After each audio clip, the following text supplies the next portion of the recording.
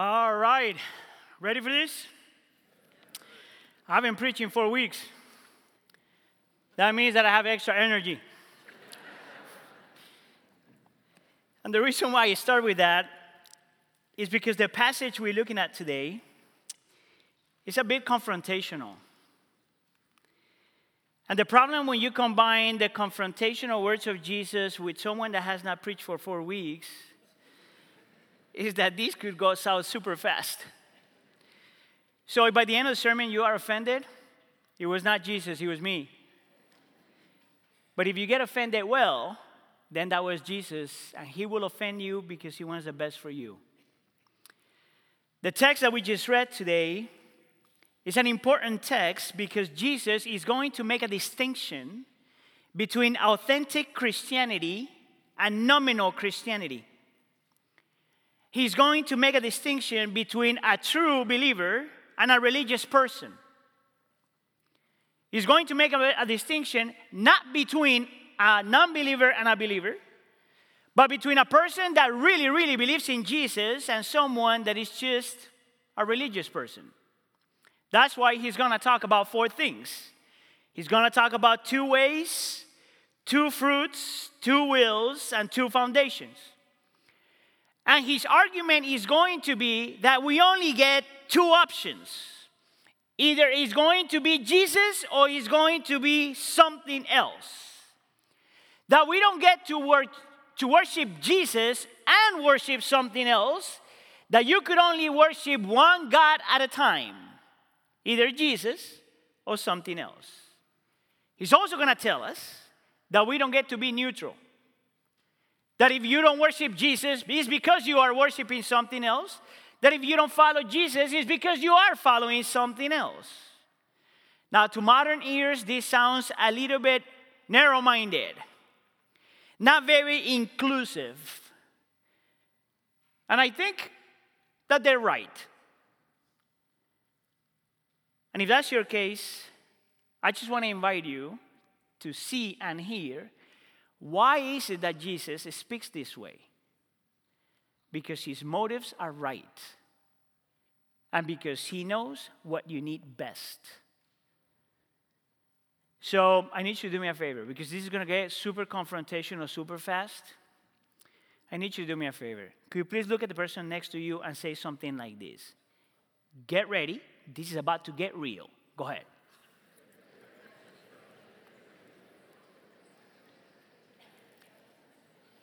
I didn't say that. You said it.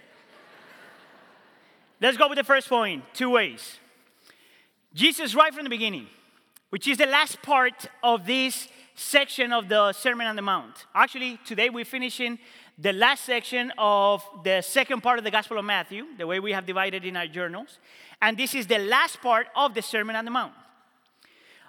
Jesus here is going to use this metaphor.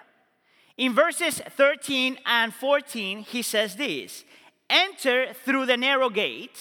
And verse 14 says, but small is the gate and narrow the road that leads to life, and only a few find it.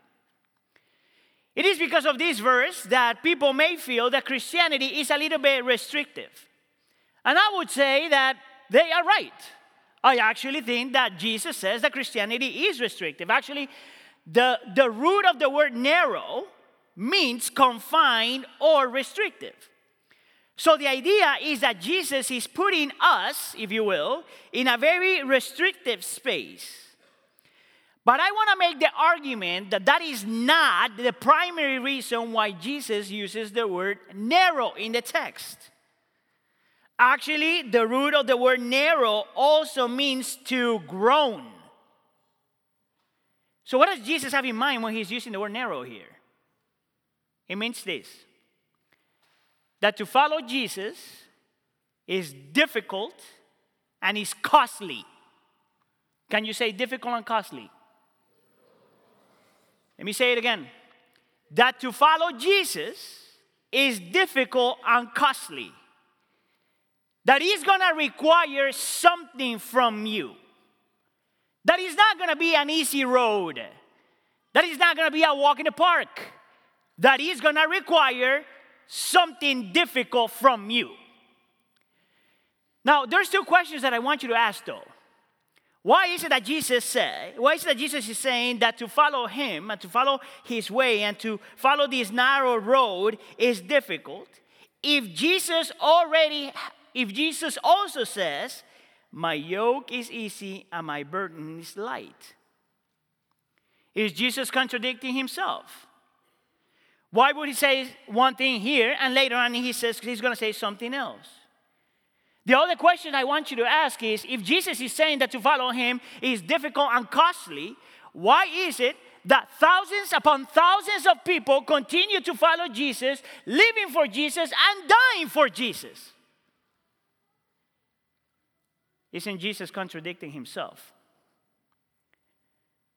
The question remains, why would Jesus say that to follow him is difficult and costly?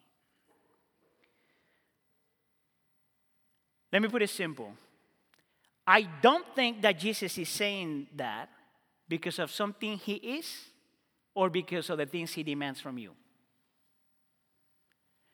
I do not think that when Jesus says this, he's saying this because he's complicated.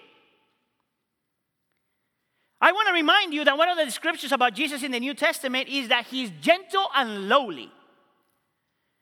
And that when the Bible talks about his laws, he says, your laws are my delight. So if there's something that is difficult about Christianity and costly about Christianity, is not because of Jesus and what Jesus requests from us. Listen up, church. The reason why this is difficult and costly is because of who you are and what you have in your heart. What makes it difficult for me to live Christianity at times is because of who I am and what I have in my heart.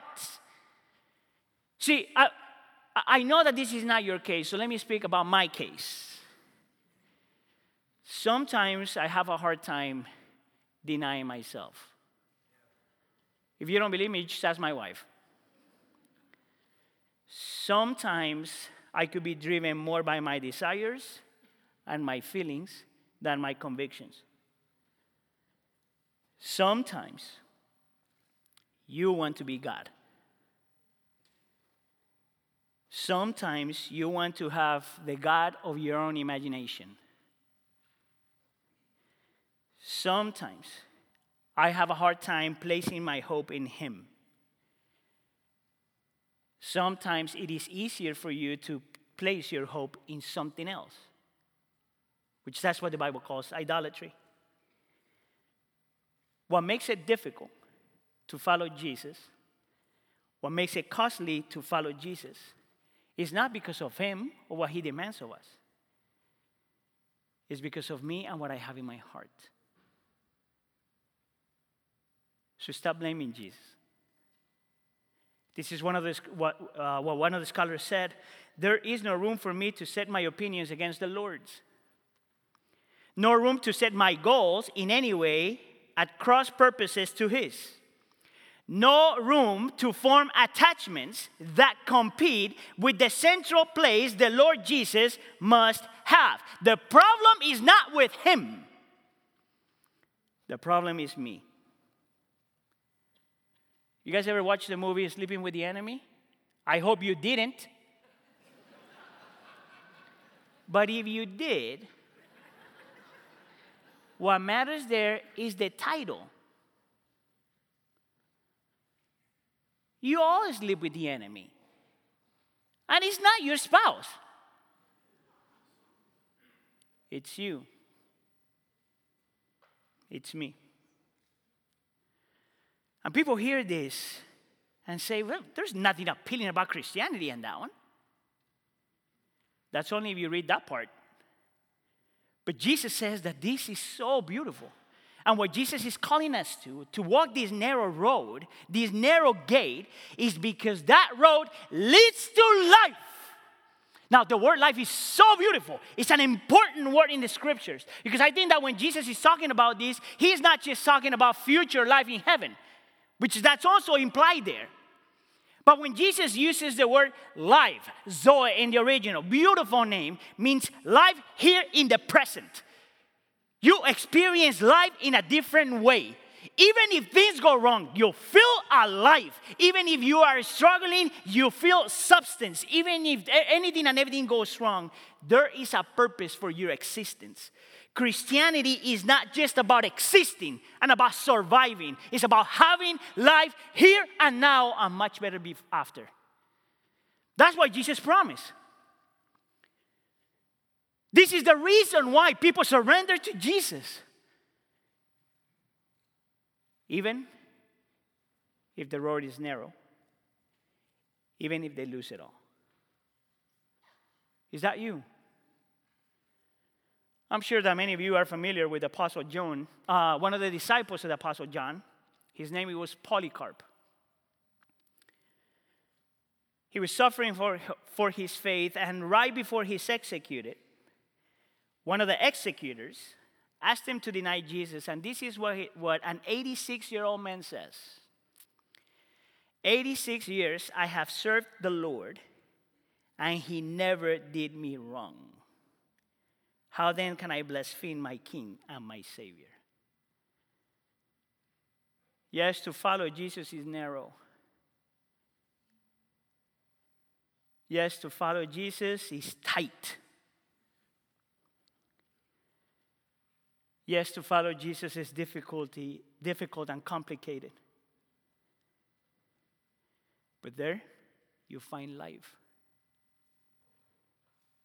Even if you don't have the American dream. Even if you lose it all. Even if you struggle. Even if you die. Substance. Purpose. Life. And Jesus says there's only two ways. Either that way, or, verse 13 says, the way of the broad road, the wide gate. But notice that Jesus says that may seem appealing and good, but at the end of the day, that leads to destruction. Do you know why? Because unless you live and continue to live for Jesus, you will destroy yourself. I will destroy myself. Jesus is not requesting this because he wants your life to be miserable. He is requesting this because if not, you will destroy yourself.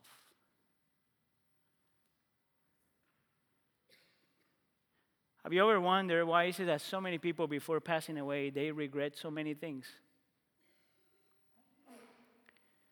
Because at the end of the day, they realize that everything that has gone wrong in life, most likely, is because of me. There's only two ways.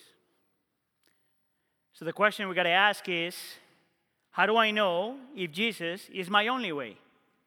Which leads me to my second point. Two fruits.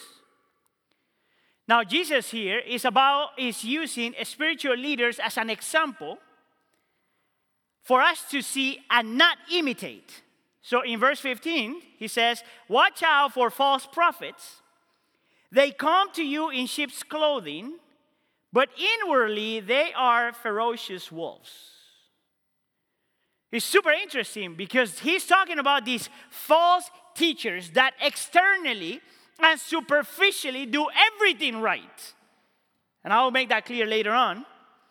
But inwardly, their motivations are completely wrong.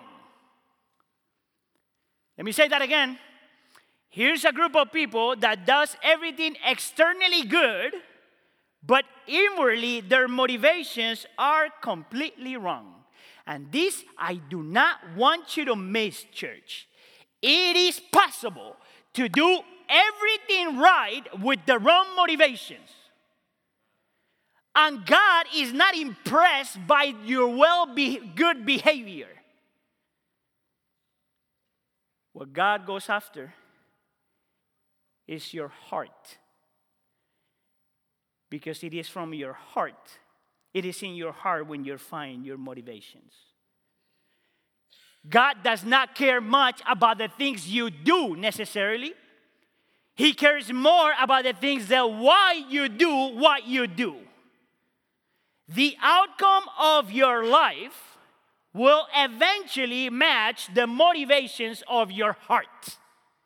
Your fruit, it flows from the motivation of your heart. Eventually, the true colors always come out.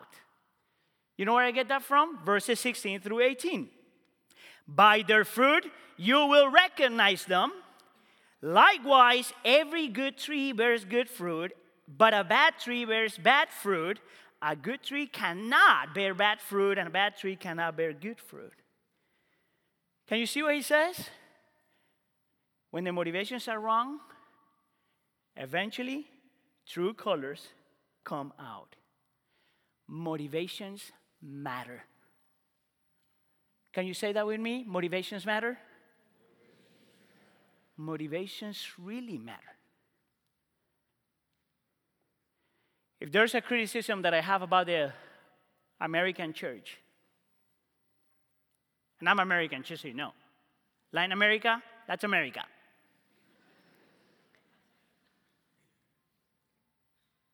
One of the criticisms that I have about the American church is that we tend to focus so much on behavior modification that we miss the heart. And when we miss the heart, we miss motives. If you don't think that's true, how many of you guys are parents? So I'm going to make you feel guilty just for a second. Because I feel guilty. And I don't want to suffer alone. The tendency is to focus much more on modifying the behavior of our kids than going after their hearts. You know what I've done, and I continue to do every now and then what I forget? I try to modify the behavior of my daughters with two things that are super effective. But that none of them had the power to change their hearts. Fear and pride. You know how I do it? How many of you guys are feeling guilty already? Okay, just wait. It's going to get better. We try to modify kids' behavior by threats. So, for example, Heidi and I realized that the best way for us to cultivate the fear of God in them is by taking the phone away. You should see their reaction. Listen, they're in their trip, so we could talk about teenagers all day long, right? But you should see their reaction when I say, if you don't behave, I'm going to take the phone away. Fear. And their reaction is like if I just told them that they're going to hell. They're like, no! And it works. But that doesn't change their heart. And the second is pride. If you behave, you'll do good in life.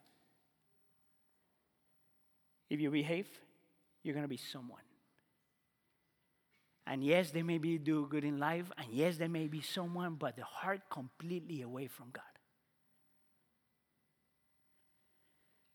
See, modifying the behavior doesn't work, and that's not what Jesus is doing. See, the problem with these people, with these religious leaders, with these false prophets, is that they do everything right. They behave well, and I will show it to you later on. But their hearts, the motivations of their hearts is completely off. And I'm going to give you two examples. One that comes from real life, and one that you find in the Bible, which is also real life. The first one comes from this study that is trying to figure out why is it that struggling couples, when one of them is struggling and the other one is doing well, why is it that when they come to a place when everything gets fixed, the helper eventually walks away? Which doesn't make any sense, right? So we got someone on this end that is struggling, and then you got someone that is here helping, and they help, and they help, and they help, and finally this person changed. But once everything goes well, they split apart, and it's usually the helper that walks away. So these researchers are trying to figure out what's going on, and this is the gist of it. This is their conclusion. The reason why this happens a lot is because the motivation of the helper was not to love their spouse, was not to help their spouse, but was to save their spouse. The motivation of the heart was to feel needed. It's this complex of being a savior. But once you save someone or fix someone, then you have permission to walk away. Don't you think that's sad? Motivations matter. Motivations matter. The second thing comes from the Bible. And I'm sure many of you guys are familiar with the story of Balaam, which is a prophet found in the book of Numbers, starting in chapter 22.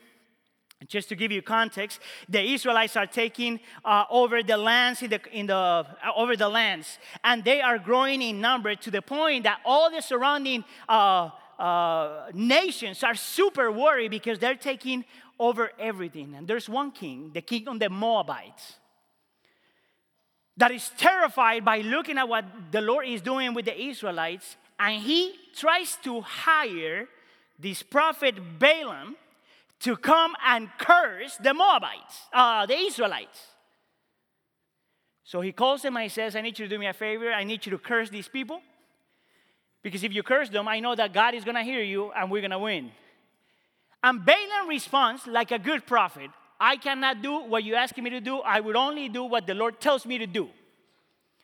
So Balak comes back a second time and says, I need you to curse these people. And if you curse these people, I'm going to give you tons of money. I'm going to give you all silver, all gold. I'm going to make you rich. To which he responds, the prophet responds, no, I can't do that. I'm only going to do what the Lord tells me to do.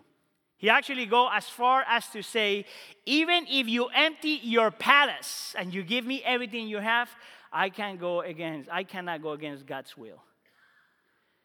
He comes back a third time. He says, why are you denying yourself of this reward? Curse the Israelites. And he repeats the same thing. He says, I could only do what the Lord tells me to do. They go up to a mountain, and him, instead of cursing the Israelites, he blessed the Israelites. And the story kind of paused there for a second. If you keep on reading, that's why you got to keep on reading, people. If you keep on reading, you get to Numbers chapter 31. 9 chapters later.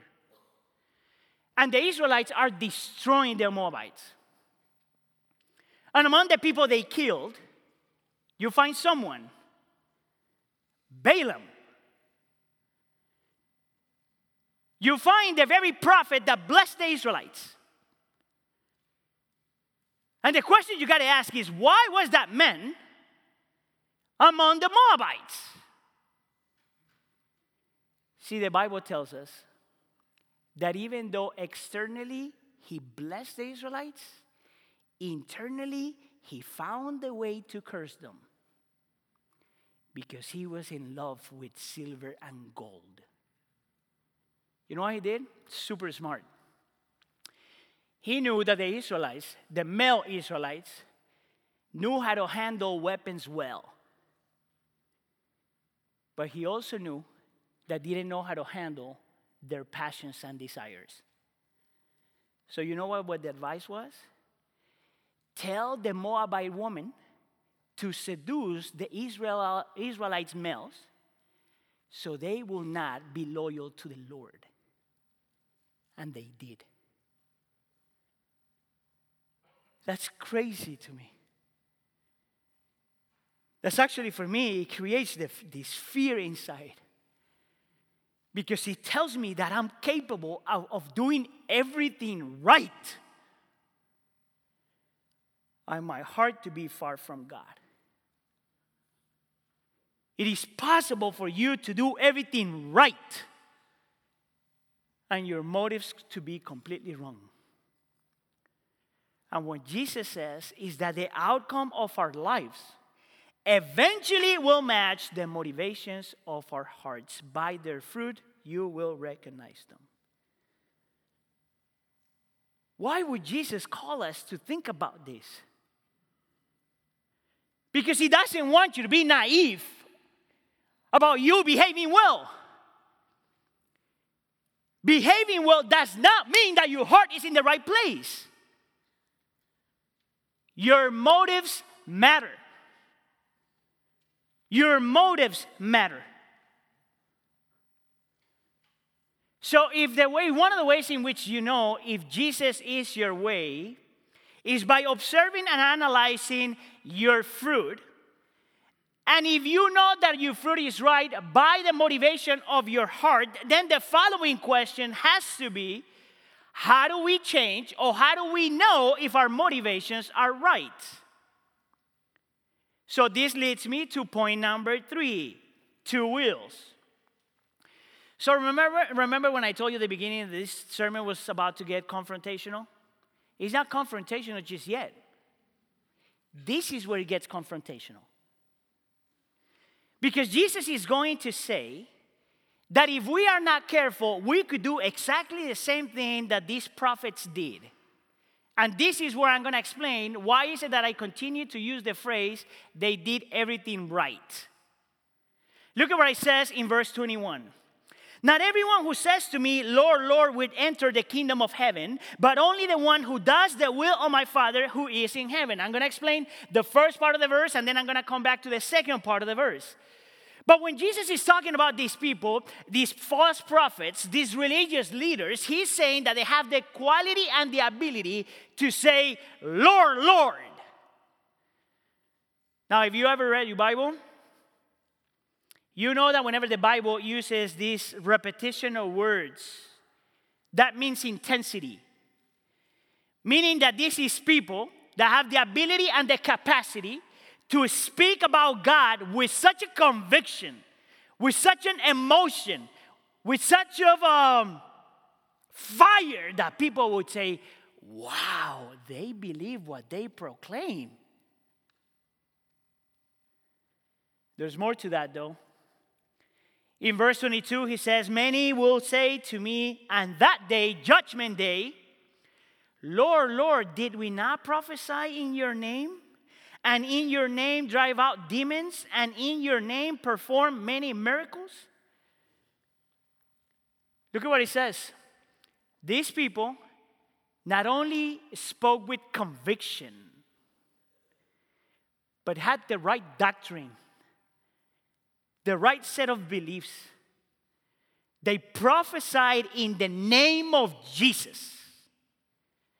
They were bold and courageous, and they had, quote unquote, enough faith to cast out demons in the name of Jesus.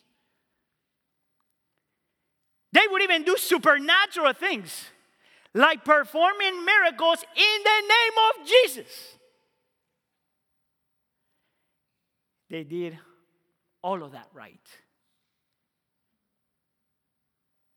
But Jesus says that on Judgment Day, he would say this to them. Verse 23, I would tell them plainly, I never knew you. Away from me, you evildoers. Notice that Jesus doesn't say, you didn't know me. They said, I never knew you. And you have to ask the question, what? Didn't they prophesy? Didn't they do amazing things? Didn't they cast out demons? I mean, I would love to have that gift. You know how powerful that is? Out in the name of Jesus. That'd be amazing. You know how amazing it will be that you have the power, if you will, to heal people? And I believe that when we pray, there's people that actually could do it. But that's not for everyone. And these people could do that. Church, is it possible? It's very possible to do everything in the name of Jesus. And to do everything right in the name of Jesus. Listen up. And not do God's will. Isn't that confusing? This is what I think Jesus is saying. You could come to church. You could read your Bible. You could serve. You could worship. And this is the crazy thing. You could even give money. And not do the will of the Father. Because you might be doing all of that because you want to. Not because God is asking you to do it. You know what is the test for us as Christians? Do you want to know if you are following the will of the Father? It's super simple, church.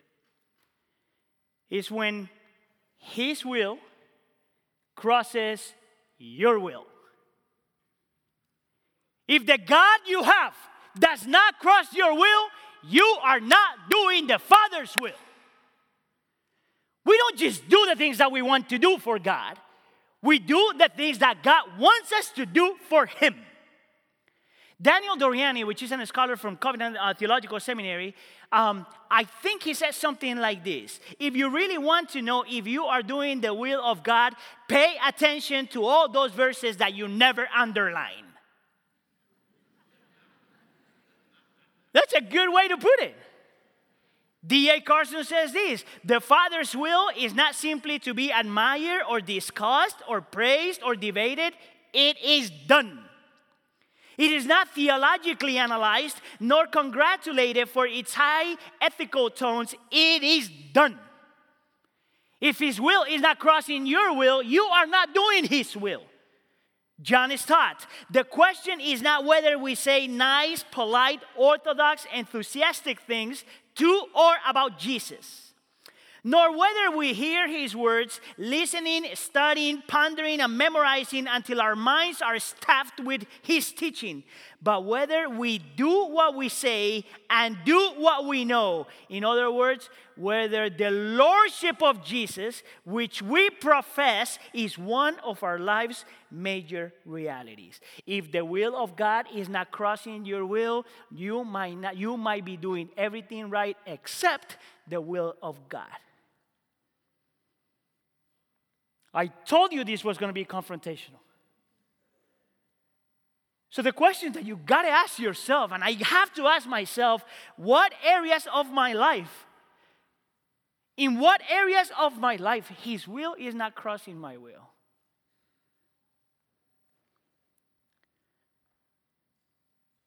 I'm thinking about 20,000 examples right now. I could love my wife well. But maybe I'm not loving my wife the way she needs to be loved. I could give a lot of money. But maybe I'm not giving as much as God wants me to give. I could serve in many areas, but maybe I'm not serving in the area in which He wants me to serve. I might be doing so many great things in the name of Jesus while not caring about His name.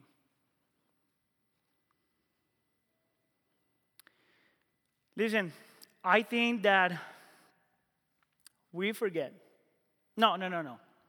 It's not you, it's me.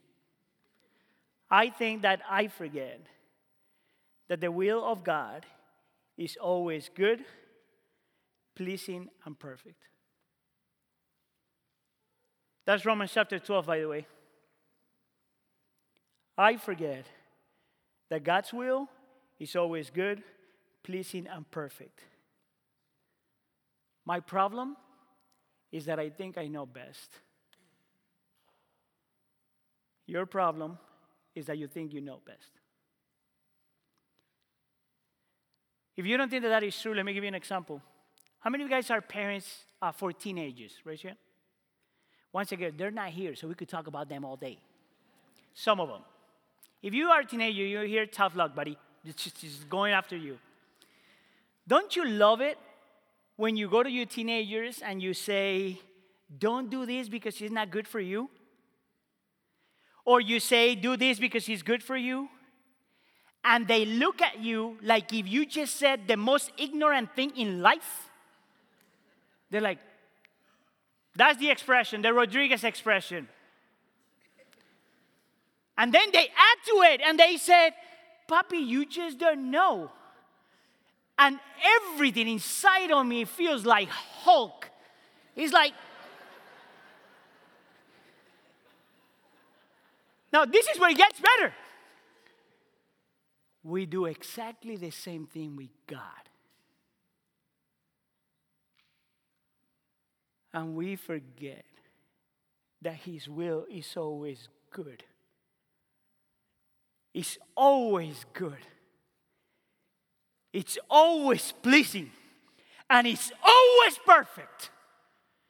He will never ask you to do something, surrender something that at the end of the day is not good, pleasant, and perfect. We must believe that. That's how you know that Jesus is your way. That's how your motives are transformed. That's how you live and you surrender your will to Him. Question. How do we make that happen? How do we get to that point? And this is my last point, the two foundations. And Jesus here at the end is going to compare these two persons, a wise and a foolish. And he starts with the wise, and he says in verse 24, therefore everyone who hears these words of Jesus and puts them into practice is like a wise man who built his house on the rock. Notice that what he says is that this man is wise, not just because he's wise, but he's wise because he knows where to put his foundation, on the rock. And now he's going to tell you why this is so important. Verse 25. Because rain came down, the streams rose, the wind blew and beat against the house, yet it did not fall because he had its foundation on the rock. Don't miss this, church. He says that the life of a Christian is difficult. Not just because of the stuff we have inside, but because there's also things outside, like rain, streams, and winds. This is the job description. This is what it means to live in this broken world. No one gets to escape that. The rain falls upon the wise and then upon the foolish. The rain falls upon everyone. The difference, though, is that as the rain comes to you, what keeps you steady is your foundation, the rock. And Jesus is intentional about using this word because he's pointing to him. Listen up. He's going to say that the way we make Jesus our way, the way our motivations are right and it leads to the right fruit, the way we learn to submit our will to his will is when he is our rock, our foundation. This is why the New Testament uses the word rock as one of the names to describe him. But this is the most beautiful thing about this image, is that if you know anything about construction, you know that the house does not hold on to the foundation. It is the foundation that holds on to the house. That's why we sang what we sang at the beginning, and we didn't even talk about this. Because what makes Christianity so amazing is not what we do, it's what Jesus does. J.I. Packer, which is a theologian, in one of his last books, he's talking about a situation that he has with his wife. She's starting to lose her memory. And one of her concerns is that she's afraid of not remembering Jesus, which is a beautiful concern. But J.I. Packer, like a good theologian, says, he tells her, what matters most is not whether you remember Jesus. What matters most is that Jesus will never forget you. I could change that a little bit. What matters most is not how you hold on to Jesus. What matters most is how Jesus holds on to you. He is your foundation. He is your rock. But there's more. The way you make Jesus your way, the way your motivations change so you have the right fruit, the way you learn to submit your will to his will, is not just having Jesus as your foundation that is holding on to you, but to remember that that rock already got the storm that you deserved. See, he got the rain, he got the wind, and he got the beating. But not because of something he did, but because of what we did. He got the storm of the wrath of God. He took our place so we could be in his place. He took our punishment so we could be forgiven and accepted. He took what we deserve so we know that nothing can separate us from the love of Jesus, of God in Jesus Christ.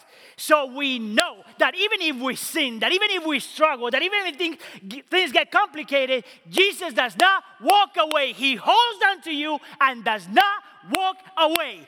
That's Christianity. And that's what changes your life. Do you want to see if the will of God is good, perfect, and pleasing? Look at the cross of Jesus Christ. Look at the one that is preaching the sermon and later on will die in a cross.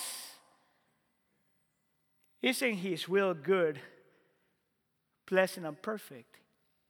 It was the Father's will for Jesus to die in that cross. So the question for you is, why wouldn't you choose him?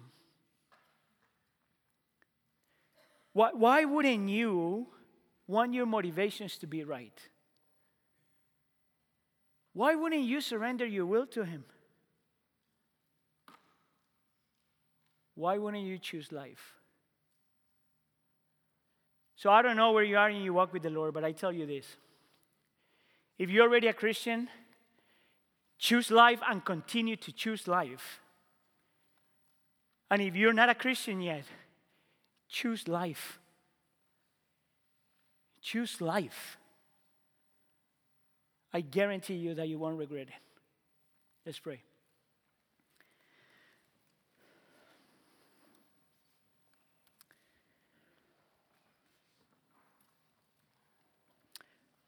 Lord, my prayer for me and for this congregation, Lord, is that we choose you. That you are truly the best way. That the benefits of following you are truly the best benefits. That even though we have to recognize that so many things go wrong with this world, and most likely things go wrong with us, help us choose you, because that is the only way, Lord, that we know that you will hold on to us and you will never forget about us.